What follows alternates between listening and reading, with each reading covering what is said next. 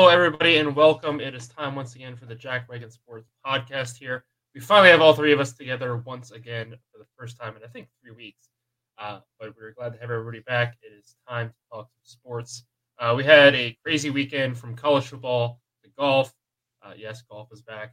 To the NFL, to NASCAR. And we have everything here for you guys, so let's get right into it.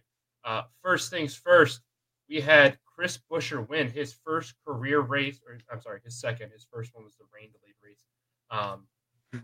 But nonetheless, he went out there. He's been close a few times this year, but he finally goes out there and gets a big win. The first win for Roush Fenway Keselowski Racing. The first win for Roush Fenway, I think, since 2015. So huge moment for them. Kudos to them. They really deserved it. God knows they worked hard enough for it. Just going to want to get your guys' thoughts on it before we move into the playoff picture, heading into the next round of 12. Who's been eliminated? Who's out? So, Slade, we'll start with you.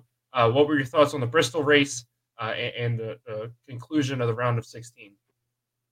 Yeah, so just to touch on the Roush Fenway Keselowski Racing team, like you had said, we saw them sweep the duels at the beginning of the season, right, which were non-counting races, and then nothing really since. I did not see, after last week, I talked about how the Fords have just been underperforming for the most part as a manufacturer, and then they kind of proved me wrong this week. And the top 10, I believe they had 3 Fords in the top 10, only 2 Toyotas, and the rest were Chevys. So, they outperformed the Toyotas this weekend in at least finishing order. For the better part of the race, the Toyotas were running up front. They had tire problems. A couple Fords had tire problems. I feel like that was the part that kind of plagued the race at the beginning. The most interesting thing to me is that the last couple races, the first 3 races of this playoff here, we haven't seen Chase Elliott perform like he has all season, where he was able to wrap up the regular season championship, and somehow he was able to get back and get up into second place behind Buescher this past week. And I think that was the biggest thing that I got to see. As you said, everything's going to reset, so he is at the top of the point standings again as we go into the round of 12. It'll be interesting to see if he's kind of back to where their team is not performing very well, or if that second place finish is showing that they're going to be moving back into that dominant performance. Yeah, and real quick before we get to you, Nick. Yeah, Toyotas looked really strong in the first part of the race, and then not only the tire issues, but definitely the durability issues as well. Just plagued them. We saw Kyle Busch blow a motor. Martin Truex Jr. have issues. It seemed like one after another, Toyotas were just falling out of the race there. And then a lot of people have been complaining about a lot of these spec parts, and the drivers are complaining more and more now about the spec parts being the major issue here. It'll be interesting to see how NASCAR addresses this going forward. I feel like they've done a decent job so far the rest of this season. Drivers have a big complaint. We saw them come out the safety and the fire issues, especially after Kansas, and I can't remember the first race of the chase. But Darlington, excuse me. When they were complaining about the fire getting into the cars, they said, okay, hey, and then they went and addressed that. I feel like throughout the season, NASCAR has done a good job of that. Overall, for me, the race was not very good. We had a lot of cautions. There's a lot of strategy playing out, but outside of that, there was way too much going on. Tires shouldn't be failing every 20 laps. I think short track racing as a whole this year has not been a very good product. So it'll be interesting to see how NASCAR addresses that going forward. I know they had the Martinsville test. So we'll have to wait and see if they come up with a solution when we go to Martinsville in a couple weeks, or if they wait till next season. But there's still a lot of issues left to resolve. But Nick, your thoughts on the race in the round of 16? Yeah, not a whole lot that I feel about the race that you guys didn't cover already. But Chris Buescher, just wanted to say that's a name that we've been talking, or that we've mentioned a lot, especially these last couple of races. And I think going into next year, he's, obviously we still have some races left, but I think he's going to be somebody to watch out for next year. And Christopher Bell, don't know why I stuttered on that. It's literally my last name.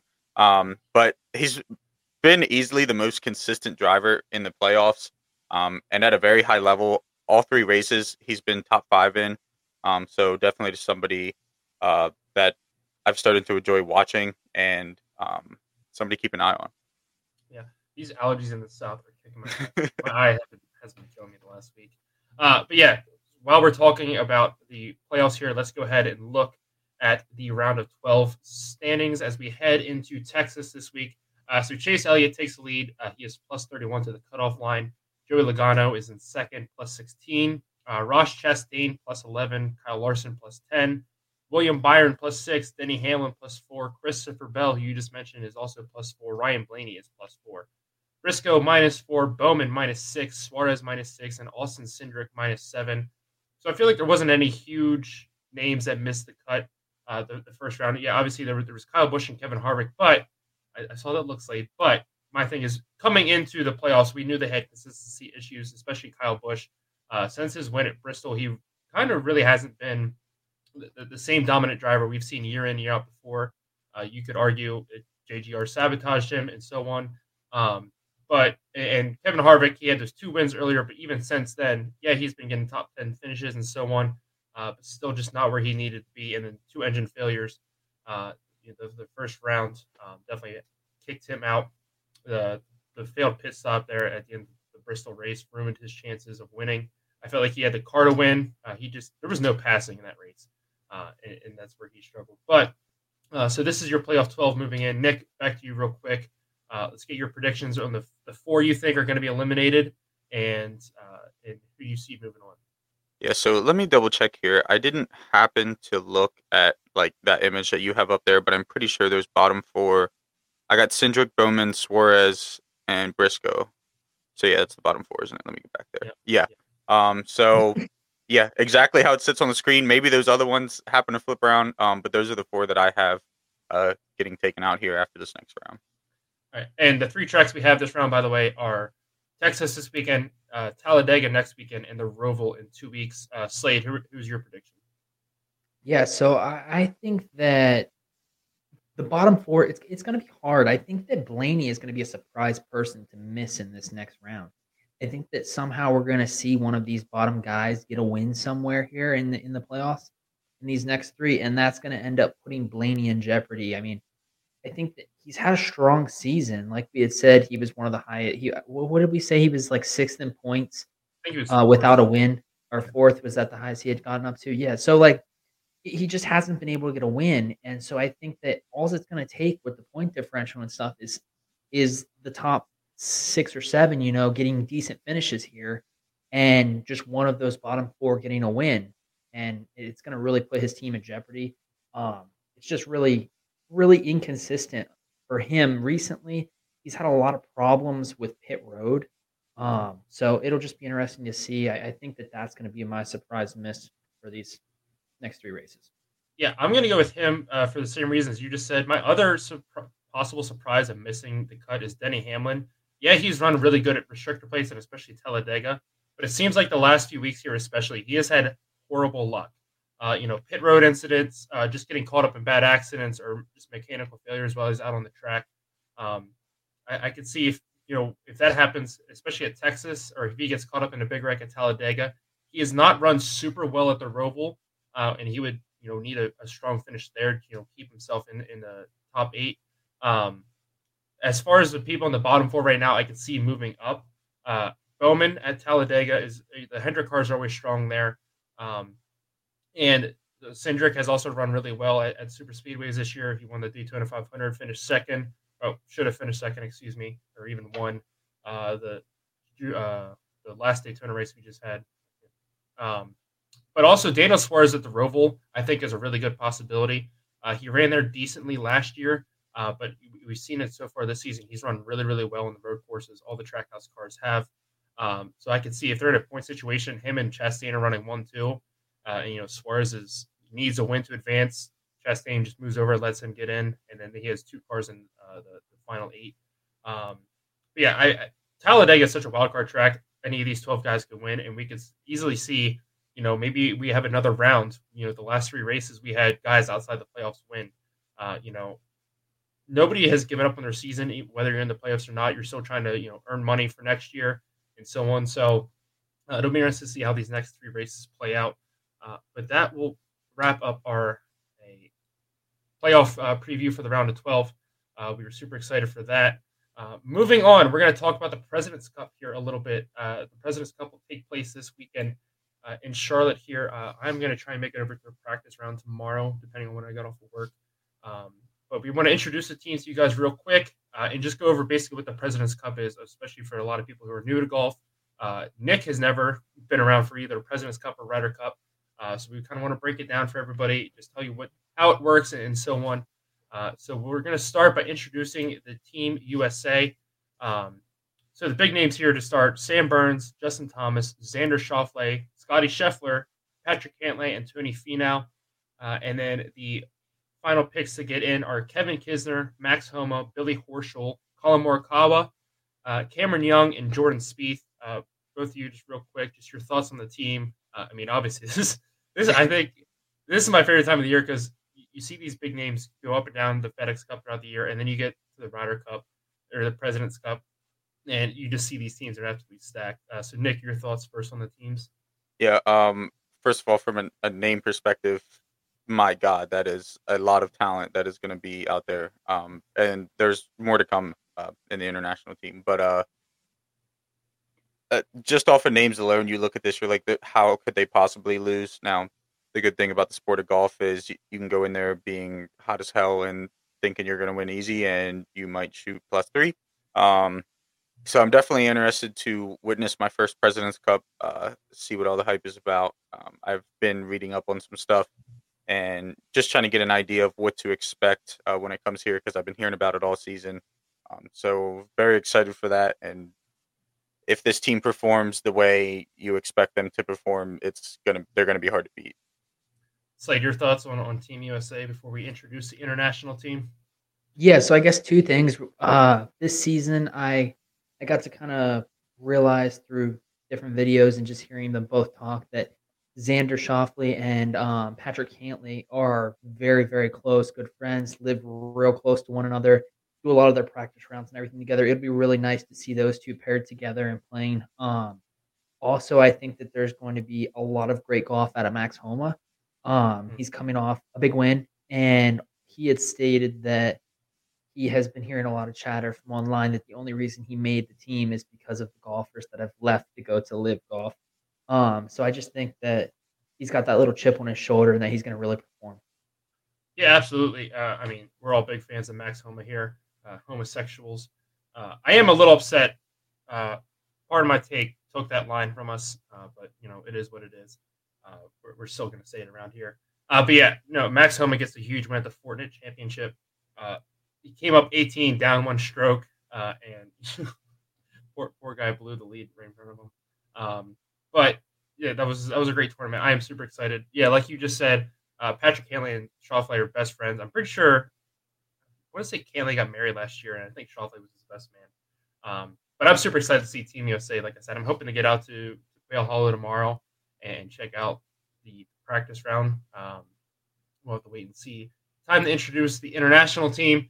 Hideki Matsuyama, probably the biggest name on here. Sung J M, Tom Kim, Corey Connors, Adam Scott, Mito Pereira. Not even going to try and say that guy's last name, but it's Christian. Cam Davis, Siwoo Kim, KH Lee, Sebastian Munoz, and Taylor Pendrith. Slade, your thoughts first on the international team. Yeah, so I think first thing is I'm really interested to see if Hideki can really have a great couple days of golf. He was on fire to start the season when we had the golf podcast just by itself. We were talking about him at the top of the FedEx Cup standings for multiple weeks, and then he has just been plagued with injuries. Basically, it seems like the rest of the season. I mean, he tried to play through it a couple of tournaments to where he was backing out either the day of the tournament or 2 days into the tournament, and so it really just feels like that's the majority that we've gotten to talk about him. So with this season is more the injury part. And so it'd be really nice to see him turn that around and really perform this week. Yeah. Nick? Yeah, we talked about the talent on the United States team, but there's definitely some talent here, especially some young talent. And, we've seen in the playoffs and even towards the end of the season as some of the guys on this team started to gain a little momentum. Some of the younger guys, Kim, are two that come to mind, even Adam Scott. So they could definitely make it interesting if they are, playing up to their standards and up to their full potential. Yeah, this isn't like a pushover team by any means. No. Again, this is a team that a lot of people are arguing, since all these guys left to go to live, it's a diminished team. I still think it's going to be a great match all weekend. Like you just said, Sung Jae Im and Siwoo Kim have been really great players throughout the year. Cage Lee has won a few tournaments. Adam Scott has fallen off from his prime, but he is still one of the best golfers in the world. Mito Pereira, of course, had that fall apart on 18 at the PGA Championship, but he has still proven that he's somebody who can go out there and play really well on the PGA Tour on big stages. So it'll be interesting to see how this team as a whole fares. And then, so lastly, here, real quick, we just want to explain how the President's Cup works. It's the same way as a Ryder Cup, but again, if you haven't ever seen this before, it's time to explain it to you. So it consists of 4 days. It'll be 30 matches total over those 4 days. So it'll be 9 matches apiece with foursomes and using the 4-ball formats, and then 12 single matches on Sunday. So a lot of people ask, what is 4-ball? And we just have the full definition here for you. So according to the USGA rules of golf, 4-ball stroke play is a competition in which 2 competitors play as a partner. So Patrick Cantlay and Xander Schauffele will be partners. They'll go out there and play. And then the way it works is you play the hole normally, and then whoever gets a better score in that hole, so say Cantlay birdies and Schauffele pars, you're going to take the birdie, and then that'll be the score for the team, and you move on to the next hole. And then, at the end of the day, whichever team has the best score wins. And then match play, singles is the same as it is the Dell Technology Championship. That's what we had there. So you go to each hole. If you score the lower score on that hole, like you get a birdie, the guy you're playing against gets a par. Again, you win that hole, you get a point. You need to get 10 to win the match. Or if you both tie at 9, then it's just a tie. One thing that's interesting about this, and you'll see this at the bottom, the first team to reach 15.5 points wins. There's only 30 points available. But in 2003, at the President's Cup, Tiger Woods and Ernie Els were in a playoff. It got halted due to darkness, and they just declared it a tie. So ever since then, if it ends 15-15, it's just a tie. They don't do a playoff or anything anymore. And so that is how the President's Cup works. Super excited to see that this weekend. I'm glad it's back. Like I said, it's a really cool event here in Charlotte. So we'll have to wait and see how that plays out. Moving on, getting out of breath from all the talking. We had a action-packed weekend in the NFL. We had week 2 wrap up, some blowouts, some really close games, and a lot of upsets. So we're going to break it all down here for you guys. So let's go over some scores here from week 2 in the NFL. If I can just put it on the screen, there we go. Oh, there we go. So the Thursday night game, we had Kansas City beat the Chargers 27-24 in a really good game. Hopefully Justin Herbert is okay. Ravens lose a comeback to the Miami Dolphins 42-38. The Steelers lose to the Patriots at home 17-14. The Buccaneers beat the Saints 20-10. The Bengals lose on a last-second field goal to the Cowboys 20-17. The Bears are the Bears. They lose 27-10 to the Packers. And our 2 Monday night games, the Bills just curb stomped the Titans 41-7, and the Eagles thrashed the Vikings 24-7. So I just want to get your guys' thoughts on all the games real quick. The first one I really want to talk about, and we texted about this in the group chat, is the Saints-Bucks game. And how stupid the Saints are. Jameis Winston had, I think, 4 fractures in his back, and they let the man go out there and try to play football. And that was one of the worst things I've ever seen in my life. Like, I think my disabled grandmother could have went out there and played better than him. But I just want to get your guys' thoughts on that real quick, and any other games you guys want to talk about. Yeah, I'll go first because I've seen Slade taking a sip there. So just a couple here. One, like you said, the decision to play Winston was idiotic. I don't know how else to put it or how to put it nicely. The Monday night games went just about exactly how I expected. The Bills are probably the best team in the NFL right now, and Kirk Cousins in prime time is maybe the worst quarterback of all time, including Pee Wee leagues. Couple things that stood out to me. First off, Jaguars are the best team in the AFC South. Not saying that as a huge compliment to them, but best team in the AFC South. I want to pump the brakes on the Eagles a little bit, not just because they're in my division, but I don't want to talk too much shit here because they do play us this week, and I'm not trying to jinx nothing. But but there's going to be games where it comes down to Jalen Hurts needing to throw the football, and I want to be able to see him have to do that before I, get all. Everybody's talking Eagles in the Super Bowl. I want to see him have to stand in the pocket and throw a little bit before we start talking Super Bowls. Tom Brady and the Bucs are in big trouble despite somehow being 2-0. The Burrow magic is over in Cincinnati, and Russ is not saving the Broncos. That's about all I got after week 2. Slade, your thoughts on week 2 across the NFL? Yeah, so I found it very surprising that the Super Bowl, I guess they Super Bowl losers last year, are now 0-2, and they lost to a team without Dak. That's very surprising to me. That, and I think the best game of the week was honestly Thursday with the Chiefs against the Chargers. We got to see Justin Herbert get hurt on the ground. He could barely throw the ball. It was 3rd and 1, and he could have easily walked across the first down marker to get the first down, and for some reason just chucked the ball out of bounds because he just couldn't even run. And then the next play, I think it's 4th and 1, and he throws a 25-yard perfect pass. It was either not being caught or it was getting intercepted, and a perfect pass right to his receiver, just to get the first down. It was just ridiculous to see. Have you guys seen anything on an injury report on him at all? Was there any fresh? He's still questionable as of now. It was an issue with his rib cartilage, so they're just waiting to see. And then, of course, we had Tyrod Taylor sue the team doctor. So hopefully the team doctor stays away from Justin Herbert. We'll have to wait and see. It was a really good game. I wish I could have watched more of it without it looking like I was watching a 1980 football game on my TV because Amazon Prime. It blew. The voice was way ahead or behind, depending on whatever time it was with the commercials and stuff from the video. I am very proud of myself there because I did not curse. And for those of you that missed this, we didn't mention that. Yeah. Oh, okay. I didn't know. We did mention it on the college football show, but we now have a swear jar.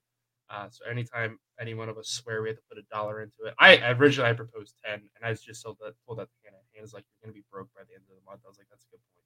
Probably by the end of the show. Wait, did I swear? Is that why you brought that up? No, I almost did. Because you withheld yourself. Okay. Yeah. Okay. I was like, dang, I didn't even. And then at the end of every month for the podcast here, we're gonna take that money and bet it all and see if we can win some more money. But yeah, start cursing more.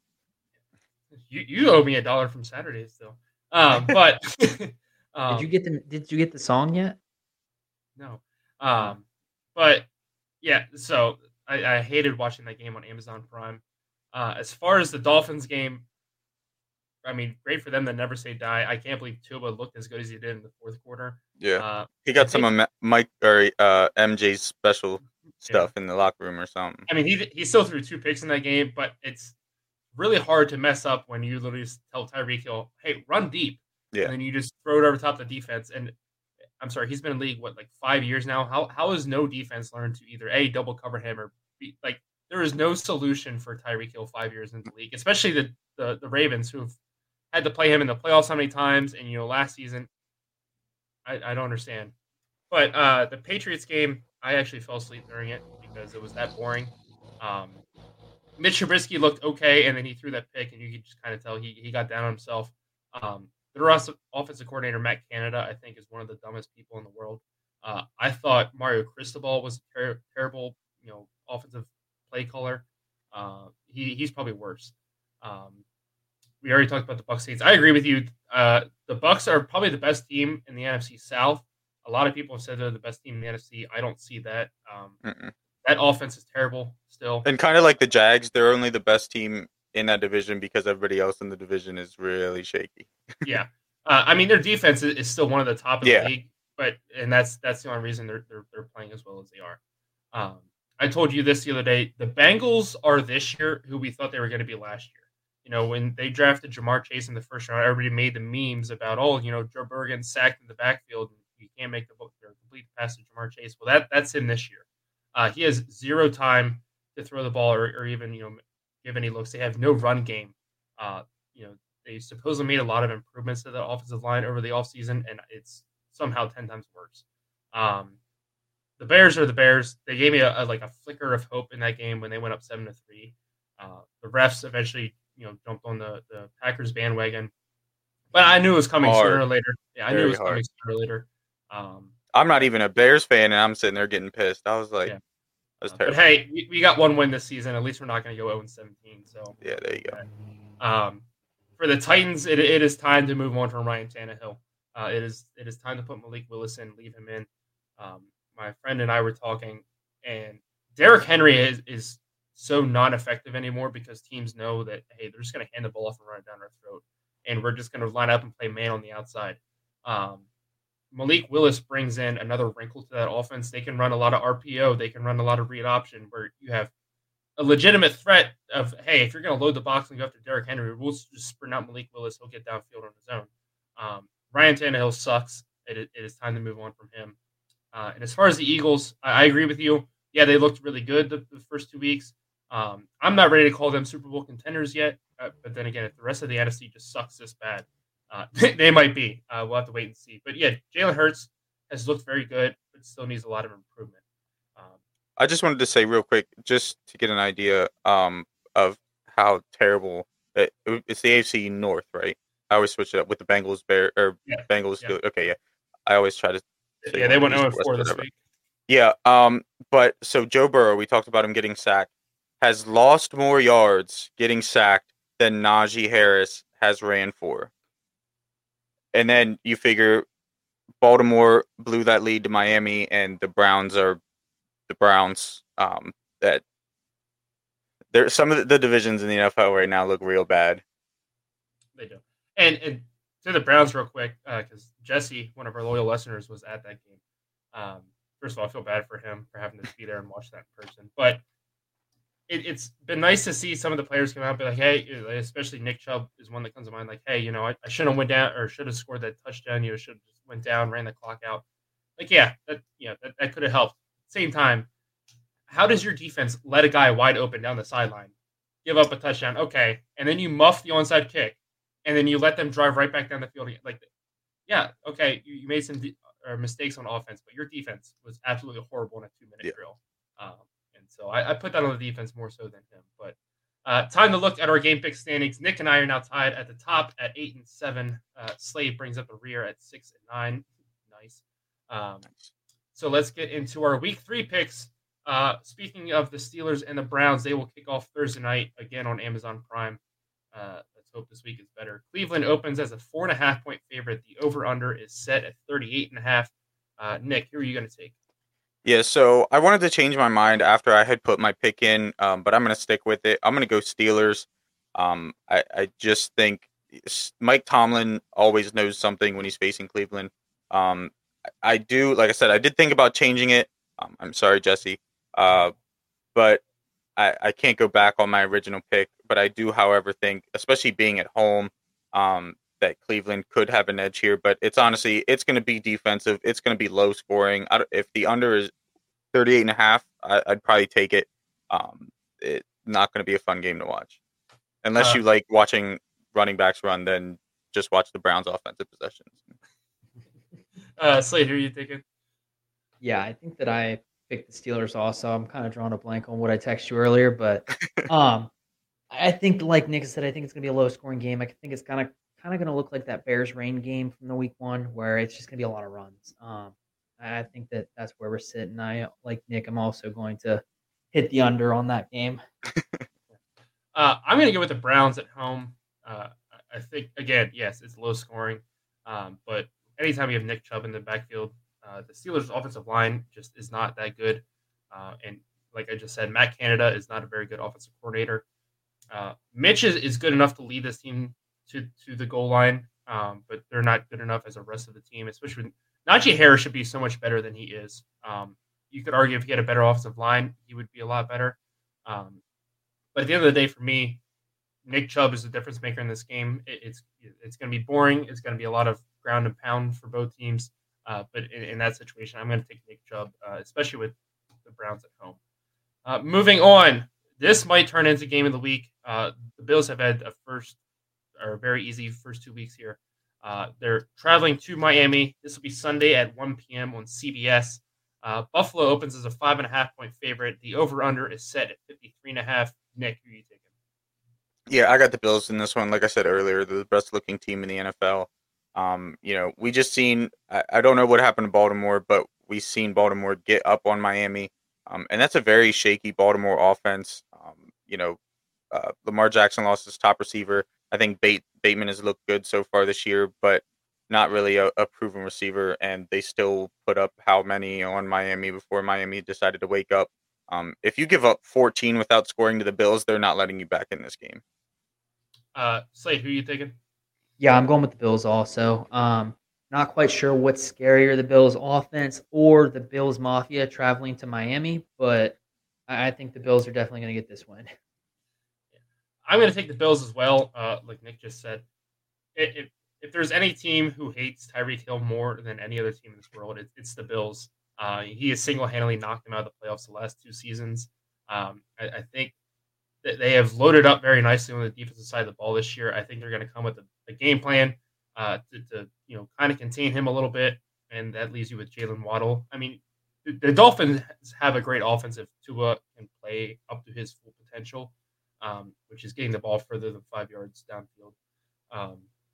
But yeah, so I'm gonna take the Bills on the road until they show me otherwise. This is the best team in the NFL, and I don't think you can stop the runaway train that has started until they play Jacksonville. Like end of the season, they lose 6-9 again. Moving on, what has quickly become the 2 best teams in the NFC North. We have the Lions visiting the Vikings. This will be Sunday at 1 p.m. on Fox. Minnesota opens as a 6-point favorite. The over/under is at 53.5. Nick, who are you going to take? Yeah, I'm taking the Lions on this one. Not just because they beat my last team, but by finally beat my favorite team last week. Sorry. But being able to watch them and actually see, what had gotten put into the box score from week 1. This is a very sneaky good team, and they have the attitude like you've seen Dan Campbell talk about in Hard Knocks, and they're going to be a tough team to beat all season long, barring any injuries, obviously. Jared Goff, the first 2 weeks, has looked like he did when he was on the Rams the first time. Still not perfect, but he's taken what the defenses are giving him, moving the ball down the field. And then you got DeAndre Swift, who anytime you hand him the ball is going to do his best to get into the end zone. The offense is good enough to score points. The defense is probably their weaker side of the ball, but I like this Detroit team a lot, and Vikings are going to be coming off a rather embarrassing loss on Monday night, so I'm liking Detroit. Slade, who are you going to take? Yeah, I'm actually going opposite. I'm going to go with the Vikings. I think, like you guys had said, I think Nick said earlier, they had a hard time on Monday night, especially with the primetime game. I think this one's going to be at 1 o'clock. I don't see Kirk Cousins throwing 3 interceptions and then losing to the Lions. So I think that they're going to win this game pretty handedly. I think that they could at least win by 14 points. So it'll be interesting to see. Yeah. I'm going to go with the Lions here. Again, I think Dan Campbell has done a really good job of conveying his message to this team. I think they have bought into it. They looked really good against the Eagles. They had a great fourth quarter comeback. They just fell short against a team that just went out there and destroyed Minnesota. And then they just played Washington last week. And again, it seemed like both sides of the ball were clicking for the whole game. I think this is a much improved team. If the NFC North keeps playing the way they have, this could easily be a wide open division for the Lions to take. I still think they're probably a hair shy of being fully able to compete with the Vikings and Packers week in, week out. But I think they are off to a really hot start right now. I think they're full of a lot of confidence, and they're going to go out there. And I have them taking the win on the road. Moving on to the next game, we have the Rams at the Cardinals. Sunday at 4:25 on Fox. The Rams open as a 3.5-point favorite. The over/under is at 49. Hopefully nobody smacks Kyler Murray on the back, but we'll have to wait and see. Nick, who are you taking first? Yeah, I got to take the Rams on this one. I think the Cardinals should be 0-2 right now. I didn't watch the Raiders-Cardinals game, but I would, if I had to assume what happened, because I know that the Raiders were out through a lead and ended up blowing it. Probably got too conservative and just gave it away. I will end up going back and watching it eventually. But the Cardinals have no business, in my opinion, winning any game really. But they just they don't have anything that impresses me. Kyler Murray is Kyler Murray. He's nothing great. He lost his best receiver. Um, I I just I think they should be 0-2, and they should be 0-3 after this week. Yeah, they were up. The Raiders were up 20-0 and ended up losing that game. Slade, who are you taking? Yeah, I'm going with the Rams also. I think that for a lot of the same reasons Nick had mentioned, and also just the Rams have come out very flat-footed just to start the season. They had a blowout loss to the Bills to open the season, and then this past week they played the Falcons, and I think it was only 3 or 4 points that they won by against a team that we haven't seen play very well over the last couple of years. So it'll just be interesting to see if Kyler Murray is able to show up and kind of get his feet moving and stuff, because I think that Jalen Ramsey is definitely going to be um, there and very well, he's going to be there, but yeah, I think he's going to be very a big part of the defensive swing this weekend. Yeah, I mean, I hope for the Rams he's there. I'm going to take the Rams too for the simple fact, and I got my dollar ready. Kyler Murray's just a bitch, and I can't stand him. But it is not a double XP weekend for Call of Duty. It is next weekend though, so that'll be something to watch out for them. Yeah, well. But I think the Rams are just too much. I think the Cardinals overall are way overrated. But that's just my 2 cents. So there's my dollar for the jar. Moving on, we have Green Bay at Tampa Bay. This will be Sunday at 4:25. Tampa Bay opens as a 2-point favorite. The over/under is set at 41. Nick, who are you taking? Yeah, I'm going with Tampa Bay on this one, and I'm going to be honest, it wasn't easy. I didn't want to pick either team. The only reason I really went with Tampa Bay, one, they're at home, and two, we look at the Bears game, and when you normally think about Green Bay versus Bears, Aaron Rodgers throwing for like 450 yards, 4 touchdowns, that really wasn't the story of the game. It was really Aaron Jones and A.J. Dillon in that run game. And Tampa Bay has a very stout run defense. Honestly, if Aaron Rodgers had another target, I probably would have went the other way. But, we've seen him kind of struggle with getting familiar with his receivers and everybody getting on the same page. So I think that's going to be just enough for Tampa Bay to squeak out the win. But two very top-tier quarterbacks, and this game is going to come down to the ground on both sides of the ball. Yeah. Slade, who are you taking? Yeah, I'm going with the Bucs also. I think for a lot of the reasons that you had kind of mentioned, or maybe it was Nick that mentioned, their defense is just very stellar. Aaron Rodgers, I think he's only got like 2 touchdowns and an interception this season through the 2 games, and I think that their defense on the Bucs there is going to be able to kind of keep him at a steady, just even game, not the stellar like 3 touchdowns and 350 yards that we see him kind of break out and have usually. Yeah, and to be 100% fair to you, Nick, you did try to pick the Rams to win this game too. I did. I told you I didn't want to pick either team. Yeah. I'm going to go with the Packers. I think the Buccaneers' offense is terrible. I think Aaron Rodgers, usually after week 1, he kind of knows how to figure out defenses and stuff. His wide receivers look much better this past week. But yeah, with A.J. Dillon coming out of the backfield, I think they have just enough to get the offensive edge over Tampa Bay. I think this is a close game. I don't see this going over 41, but I'm going to take the Packers on the road. It'll make me feel a little bit better about the Bears losing last week. Moving on to the Sunday night game, we have San Francisco visiting the Broncos. Trey Lance out for the season. So Jimmy G, first of all, the 49ers look like geniuses right now for signing him to that deal. But San Francisco opens as a 1.5 favorite. The over-under is set at 45. This will be 8:20 on NBC. Nick, who are you taking? Yeah, I went with the Broncos, and this was another game that I really wasn't sure about. I think that Jimmy G is the better option for San Fran. Trey Lance, in the little bit of time that he did play, didn't look, I don't want to necessarily say ready, but didn't look up to par at the time. And we've seen what Jimmy G could do, last year, which was basically just enough to win. But I think that Russell Wilson's going to start to get a little better, I guess, for lack of a better term. I don't think that he's the savior that Denver thought he was. But I think this is going to be probably another low-scoring game. Both these defenses are pretty solid. Both the offenses have been mediocre. So again, low scoring. I think Broncos just going to have enough being at home to squeak away with one. Slade. Yeah, I'm going to go with the 49ers. I think that, like you had said, the 49ers are looking brilliant with the contract that they reworked with Jimmy. And I think that he's going to end up being able to be damn close at maxing his contract out as to what he's able to collect this season based on, the things that they come up with. I mean, he just has to start 50% of each game and he gets $350,000 a game. Mm-hmm. Yeah, I'm going to take the 49ers as well. Again, I think Jimmy G gets a lot of hate for stuff he doesn't deserve. I think Kyle Shanahan's a problem there. But I think the Broncos have way too many issues. They almost lost this past week as well. I don't think it's even just Russell Wilson in the offense. I just think as a whole team, they're just terrible. So I'm going to take the 49ers on the road. Moving on, we have the Monday night game. We have the Cowboys, who are 1-1 at the 2-0 Giants. This will be 8:15 on ESPN.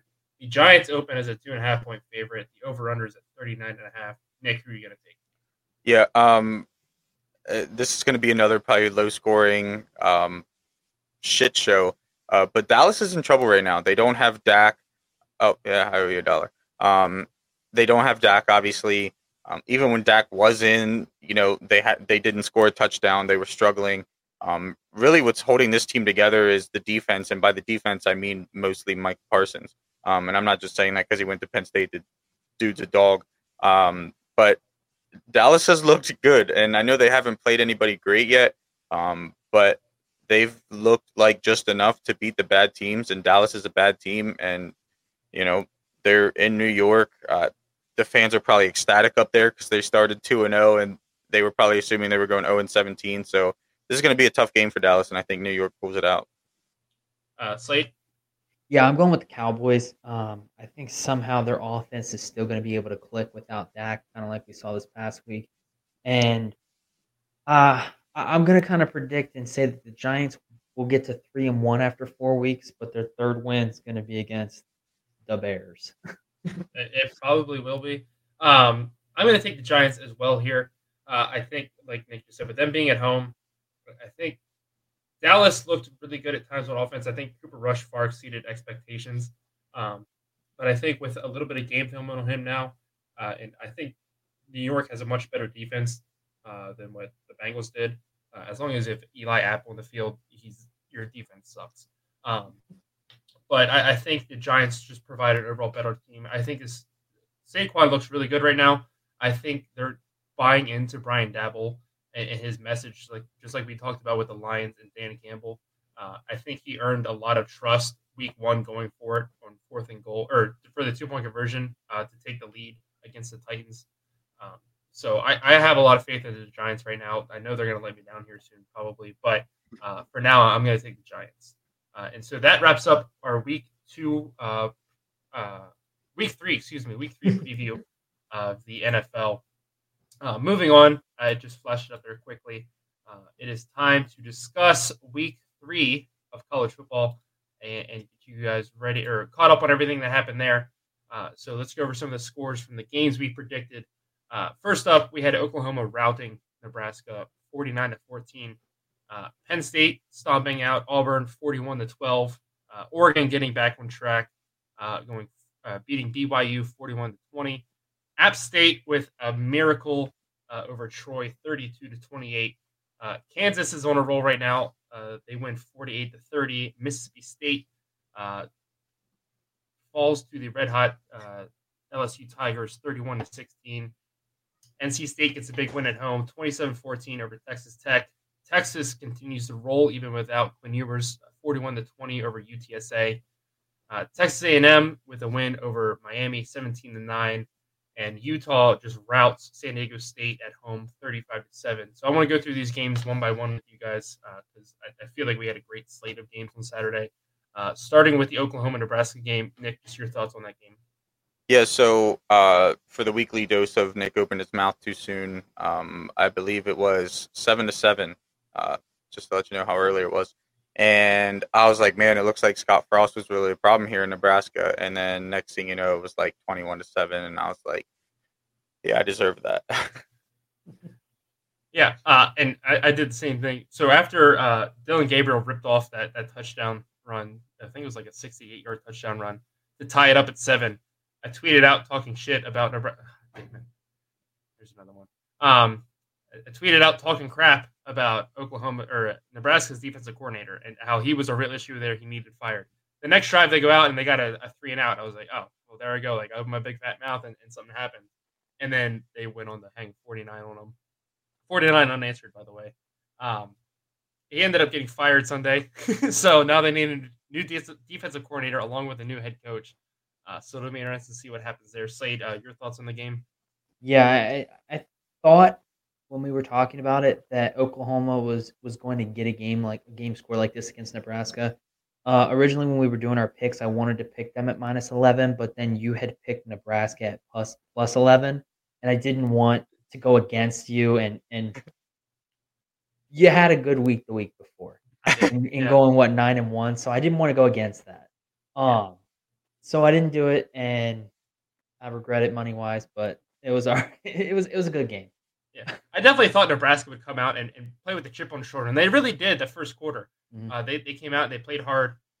They could not get anything going on offense after that, and like I said, their defense was just absolutely terrible. Moving on to your guys' favorite game of the week, you might have a more favorite moment than what I did, but I'm going to play my favorite moment from the game real quick. So this is the Penn State at Auburn game, and this was early in the first quarter, but it was my favorite. Fakes it to him. Gonna go deep. Man out there. And he's got it again to Mitchell Tinsley. I thought for sure you were going to show Sean Clifford getting drilled. No. Was happening. I thought he was doing the one where he gets hit from the front and the back that you and I were talking about, Nick. Oh, man. I mean, that was a vicious hit, but that was my favorite part when the backup came in. So we talked about this on Saturday. Clifford did not look like anything special, but he definitely did just enough to obviously put Penn State in a good situation. We talked about it before the season. If Penn State wanted any hope at all and challenging for the Big Ten and having a great season, they needed to turn their run game around from last year. Week 1, it looked okay. It wasn't great. It wasn't terrible. Week 2, it looked really good, but it was against Ohio. So this was the first true test. Auburn has a great rush defense, and they just took it to them. And I played that clip. Mitchell Tinsley has easily become one of my favorite players in college football. He looked really good at Western Kentucky last year. I liked what he did. But I don't know what it is about number 5 at Penn State, but he's looked really good this year. Slade, I don't know if you noticed, but that number 11 on defense looked good too. Yeah. Slade, we'll go to you first and just your thoughts on the game. Yeah, I agree with you. I think that they really needed to change the run game. I think ever since Saquon has left, Miles Sanders. James Franklin has done this thing where he has 2 or 3 running backs and they just cycle him the entire game. No one is the number 1 running back. Mm-hmm. And that's kind of what we saw week 1 also. And then, like you said, against Ohio, we got to see Singletary be the starting guy, the guy that got the majority of the snaps, and he proved it. And then this past week, we got to see it. He did get injured to where he had to go out a little bit, but I'm sure that he'll be good for the season. I mean, and the good thing is Penn State still has 2 really good running backs. Like Singletary is great. But they still have a great Singleton, by the way. I was going to let Slade slide because I was like, maybe he just said Singletary, and then you said, I was like, I got to say something now. Singleton is their number 1, obviously.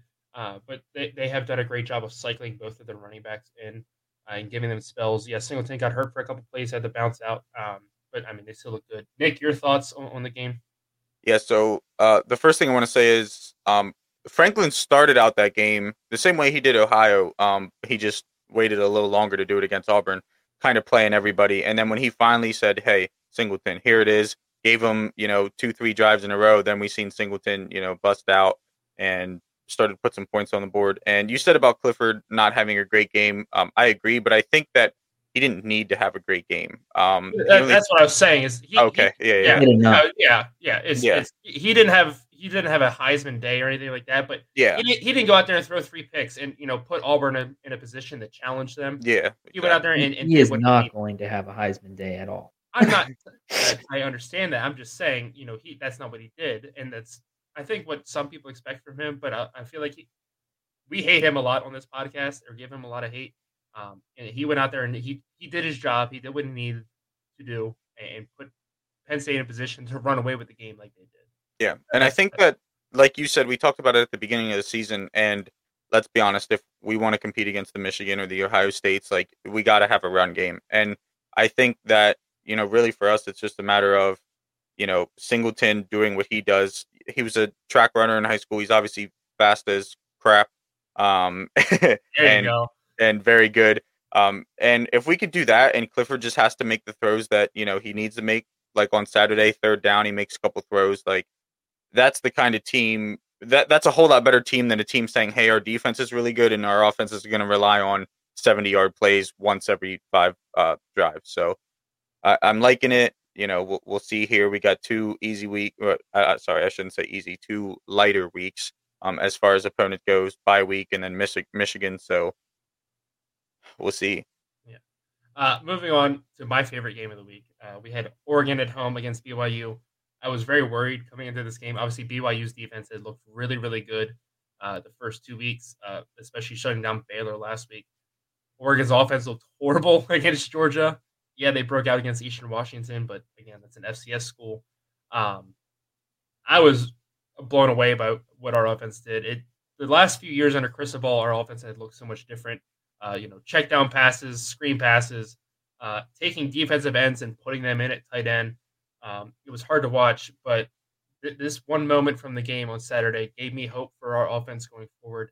So I just want to show it here quick. Seven McGee in motion. Next to throw. With time. Wants to launch. He does. Middle to field. Oh, Troy Franklin. I have waited so long to watch a quarterback just bomb it down the field and hit his targets. Literally since Mariota was there. Vernon Adams was there for a little while. He did that once in a while, but ever since James Helfrich left, we had Willie Taggart and Mario Cristobal come in. Our quarterbacks, and just like I just said, check down. And so I don't know if you guys got to watch that game at all, and your thoughts on it. Yeah, I got to watch a little bit of it, and we talked about, obviously I wasn't on the podcast, but in the group chat we talked about, I was scared of this game because the first 2 weeks I'd picked against BYU, and then it came to this game, and I was like, well, I want to pick Oregon, but if I pick Oregon, am I going to jinx, am I going to jinx Georgia's team, and BYU's going to win a third one because they just proving me wrong. So I was very worried, but I had flipped over to it. I think it was late in the first half, I believe, and felt pretty good about what I had seen while I was watching. So just nice to see George happy again, at least about his college football team. I just want to argue I should at least get a half point for not picking Penn State and not jinxing them, and then having to pick against my own team, so I didn't jinx them. Yeah, I don't know who else laid. I'd give you a whole point. I don't care. Taking one for the team. No, he went 9-1 the first week. He doesn't get any points. Oh yeah, true. Slade, you got any thoughts on the game? Yeah, I mean, I did not get to watch the game. I did get to live the play-by-plays through the group chat. But I thought it was very interesting that Oregon was able to put that many points up on BYU. I think that it's just like you had said, it shows that when their offense can get clicking and Bo Nix is not frustrating the heck out of his offensive coordinator, he can really show what that offense is capable of. And I hope for your sake and your mental health that he's able to continue that for the rest of the season. Yeah. My only complaint about the game is we took our starters out up 30-7 in the middle of the third quarter. Like, it wasn't fourth quarter. It wasn't a sealed game or anything. And all of a sudden, BYU put up 13 unanswered. I went, please put the starters back in the game. And Tristan Thompson looked, decent. He had one ball bounce right off his running back's face mask and into the hands of the defender. So again, there's going to be games coming up ahead that we can definitely get guys in there and get them some breaks, and see what our backups really can do. But yeah, up 38-7 in the middle of the third quarter just wasn't the right time. But luckily, we put our starters back in, stopped the bleeding, and got the win. On to probably the most exciting game of the weekend. One of the best environments. I wish I was there. We had Troy visiting App State. App State coming off the upset of number 6. Texas A&M College Game Day was there. I predicted App State to win this by like a million. I thought with the crowd there, it would really help. I did predict it, though. I said the first half they're going to struggle. They're going to come out in the second half, though, and run away with it. That did not happen, and it came down to a last-second You got a receiver not sure where he needs to be lined up. Robinson in motion slot. Here's Bryce. Rolling out. Time to heave it deep. Throws it shy of the goal line, and that ball is tipped around and caught. Wow! Oh, that's a touchdown! Wow! Mountaineers win it! Mountaineers win it! The only thing I wish I had the home radio call for that. The dude was just screaming. Oh, yeah. At one point, he started yelling, Barack Obama, Barack Obama. Just one of the most wildest games. I think it's safe to say Appalachian State has become America's team. A lot of people are asking for them to join the ACC and to kick Duke out. I just want to get your guys' thoughts on the game real quick before we move on. Yeah, great ending. Like you said, I thought it was going to be a blowout. I think I had told you guys they had won the last 4 matchups by like an average of 30 points. Not the case this time, which was very surprising considering how well Appalachian State's played this year. But little Luke Combs magic, him and Pat McAfee were singing on game day. That right there is enough to will you to a win. So it was a good day for them. Slade? Yeah, I think that it's going to be really interesting to do the rest of the season. I mean, it's if we win, we swim, or when they win, they swim, or whatever it is, and it'll be really interesting to see it. I think that it'll be a tradition that lives on for a very long time, sort of like with NASCAR and Chase Elliott's Dawsonville with the siren. So I think it's going to be something that's just a forever thing. That even when their team isn't relevant in a couple of years, and then they start coming back, it'll just be really fun to see. Yeah, I mean, obviously my bucket list goal is to go to every college football stadium, but that is definitely one that is in a big red letter and a big red circle that I need to get to soon. Moving on to arguably the most surprising team in the country, Kansas whoops up on Houston 48-30. They were down 14-0 at one point and just stormed back and blew Houston out of the water. They will host 3-0 Duke this weekend. Nick and I really wanted to go and host our Saturday show live from Kansas on Saturday, but Slade said no. But we want to give you this moment. It would have been a whole lot easier if it was at Duke. Oh, yeah, absolutely. But we want to give you this moment real quick from the game on Saturday from Kansas at Houston. Games that have included 5 overtime periods, too. Daniels loading up. Deep shot. He hits it. Laughlin out of the backfield. Terry Laughlin, 5th string running back. Touchdown. Everybody into the pool. The wheel route, my favorite play to run in college football. Jalen Daniels I am going to argue he should be on Heisman watch right now. He's not going to be because of who he's quarterbacking in Kansas, but the dude is special. He has looked incredibly good the last 3 weeks. It'll be interesting to see how they fare getting into conference play here. Duke is not an opponent to be laughed at by any means. I think it'll be a great game out there on Saturday. But your thoughts on Kansas as a whole and any thoughts on the game. Start with Slade.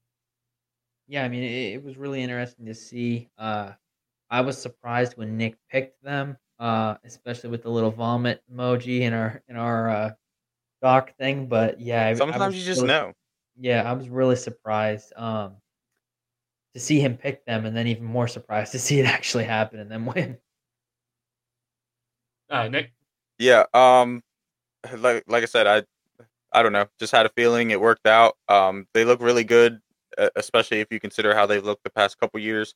I really wish we could go out there this weekend just because that like all of social media was asking for it when they found out that Kansas and Duke both won because those are 2 teams that typically are not good football teams.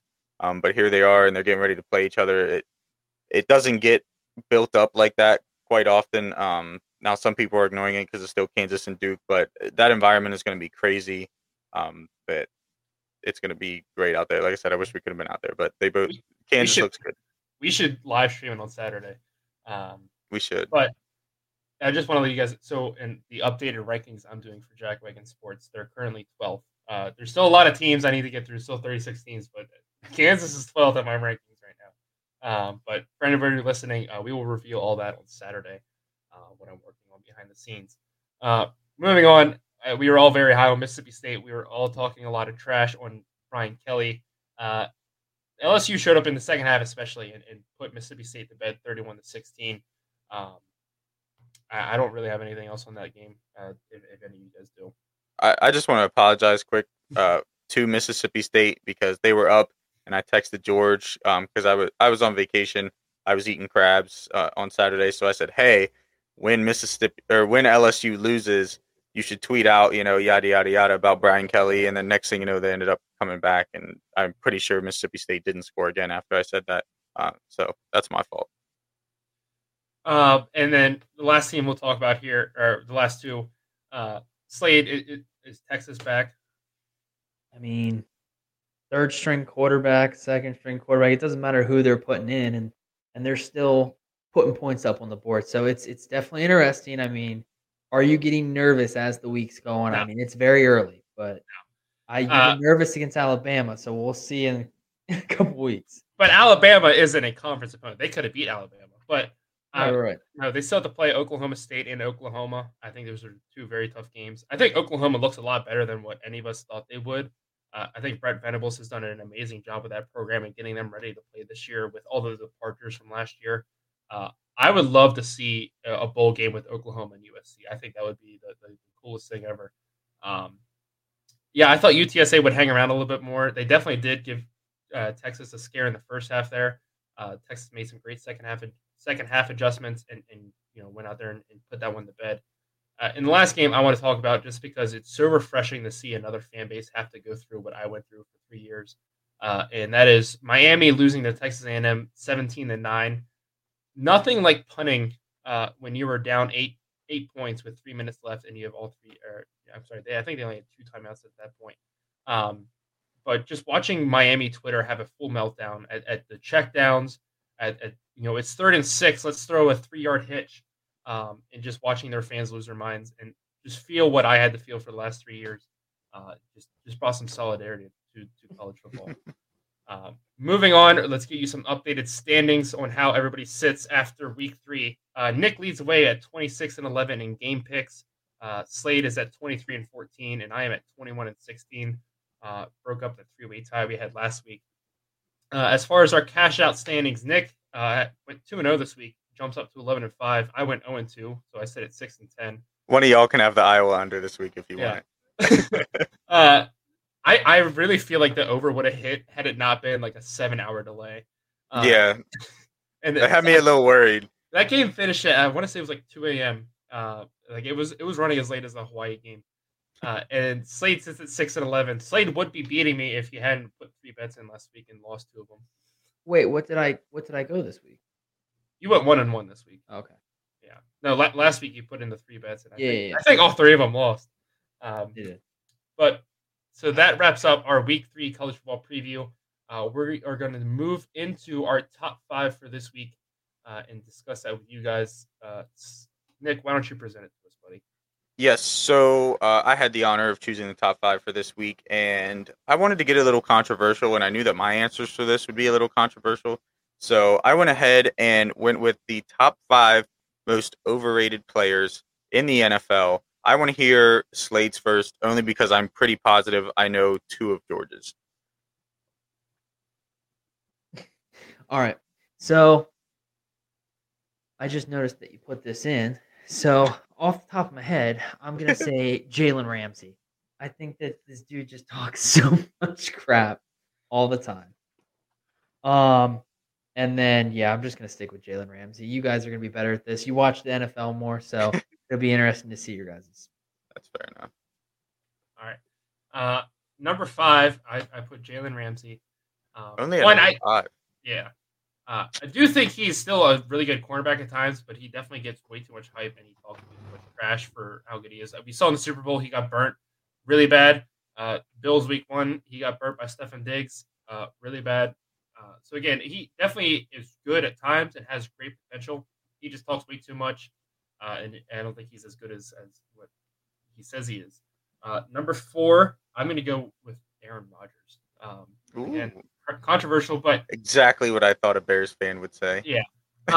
Again, I argue, yes, he is one of the best quarterbacks, but I think it's a team around him more so than was ever him. We see it this year, especially to start off. He doesn't have the weapons around him anymore, and he struggles. And so that's why I have him at 4. Again, he's beat Bears' ass for how many years now? Does that count? His ass? Nah, it's a body part. I'll let it slide. All right. But I just probably because I'm a Bears fan, I'm a little biased. Number 3 is the top 3 are hard. That's what she said. Number 3, I put Ryan Tannehill. I think everybody equally agrees that he sucks, but it's just the fact that the Titans paid him a buttload of money, and they continue to leave him in. That's the pure reason why I'm just saying he's overrated. Number 2, I'm going to the defensive side of the ball again. I'm going to go with Joey Bosa. Again, I think he's really, really good, and he's definitely an influencer. I think this year he's going to kind of live up to his I guess rating overall, especially with Khalil Mack being on the other side. It helps him get a lot more. I think his rookie year he was really, really good. I think I said Joey. I meant Nick Bosa. Whichever one plays for the it's Nick. I mean, it's Joey. You're right. You're right. You're right. I always get it mixed up. I have ever since they played it. I'll say I thought you were right, and then Slade said it, and I was like, "Wait, yeah, it is Nick." I was like, "No, it's not." Yeah. Again, I think Khalil Mack will help him out. His rookie year, he came in, he did really good. But I think we see this with so many defensive players. They kind of like adjust, they scheme for it. He would have great moments, but he definitely wasn't as good as he was. And number 1 is Kyler Murray. Again, I don't think I can talk enough. He gets way too much hype. He got way too much money. He is not as good as that paycheck is. If you lose every time there's a Call of Duty Double XP weekend, and if the Cardinals put in your contract that you need to study, and I get they probably put that in there for attention and all this other stuff. I think they should have left it in there. I think Kyler Murray sucks. He's not a top 10 quarterback in the league, and I'll die on that hill. But that's my top 5. Fair enough. I was right. I knew 2 of them. I probably could have guessed one of the other ones, but all right. So for my top 5, number 5 here, and I get shit. Oh, there's another $1. I get hate every time I mention it. But my number 5 is Tyreek Hill. Obviously, he's one of the fastest, if not the fastest guy in the NFL. But when people stay on top of him and don't let him just blow right by him, you don't really see a whole lot unless maybe he gets a slant and gets into some open space. But when somebody actually locks him down and can get in front of him and put their hands on him, we've seen that he struggles to, get away, barring, just his speed. He's so fast he can run away from everybody. But we've also seen, like you think about last year when the Chiefs started out slow and Patrick Mahomes started out slow, Tyreek Hill had a couple drops, wide open, ball right in the chest. I just think that he's overrated just because he's so fast. Like literally, as long as you can get the ball to him, there's a good chance he's going to score just because he can run faster than everybody. I would have put him higher, but I do respect his speed and ability to make people miss. Number 4, I have Jalen Hurts. Actually, my top 4 are all quarterbacks. Jalen Hurts gets a lot of hype, and granted, the Eagles are winning, so I didn't want to put him too high here in the list. But like I said earlier, when he has to stand in the pocket and make throws, he's not one of the better quarterbacks in the league. Now, he does make plays with his feet, and with that, he is able to, hit kind of the shorter throws. But they're sitting at 2-0 right now, and I still have an Eagles fan that talks to me all the time about how much Hurts frustrates him. So that should tell you a whole lot. Number 3, talked about him earlier, Russell Wilson. He didn't do crap last year when he was in Seattle and he had Tyler Lockett and DJ Metcalf. Now, I know the O-line was shaky, but still, he was missing throws, and then he got injured. And we see this year he's struggling on third down, struggling on the goal line. Doesn't have quite the same talent he had. Now, Jerry Jeudy's injured, so he has even less talent. But even when Judy was there, still had wide receivers that could make plays around him and was just missing them. Number 2, I have Kyler Murray. Same reasons George said. He's so overhyped, it's ridiculous. And number 1, I have Lamar Jackson. Every time I hear his name, I want to punch myself in the head. He's a running back at quarterback that happens to hit a couple throws sometimes. We see now Baltimore is struggling, and he doesn't have a top wide receiver to throw to, for the times that he does try to throw. Basically, he's like Jalen Hurts' older cousin. I think they're the same quarterback pretty much. Just Lamar's a little bit faster. But yeah, that's my top 5. I think that's a pretty solid top 5. I probably could have put Hurts in over Rodgers, but I don't. It's all right. We'll let it slide.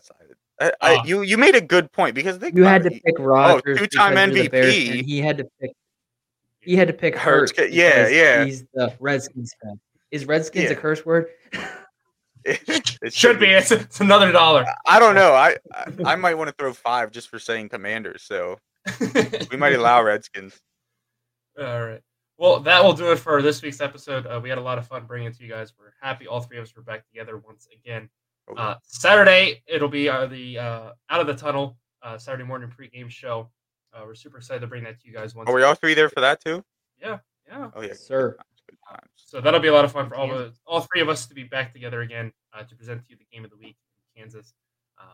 But we, like I just said, we're very excited to bring all that to you guys. So make sure you tune into that. Please go like all of our social medias and follow us over there. TikTok, Instagram, Twitter. You can see it scrolling across the bottom here. We would appreciate you checking us out. And subscribe to our YouTube as well. We've been putting out a lot of content on here. I think that's everything. I think I'm done rambling for the night and stumbling over my words. But we will see you guys in the next episode. Yep, see you guys.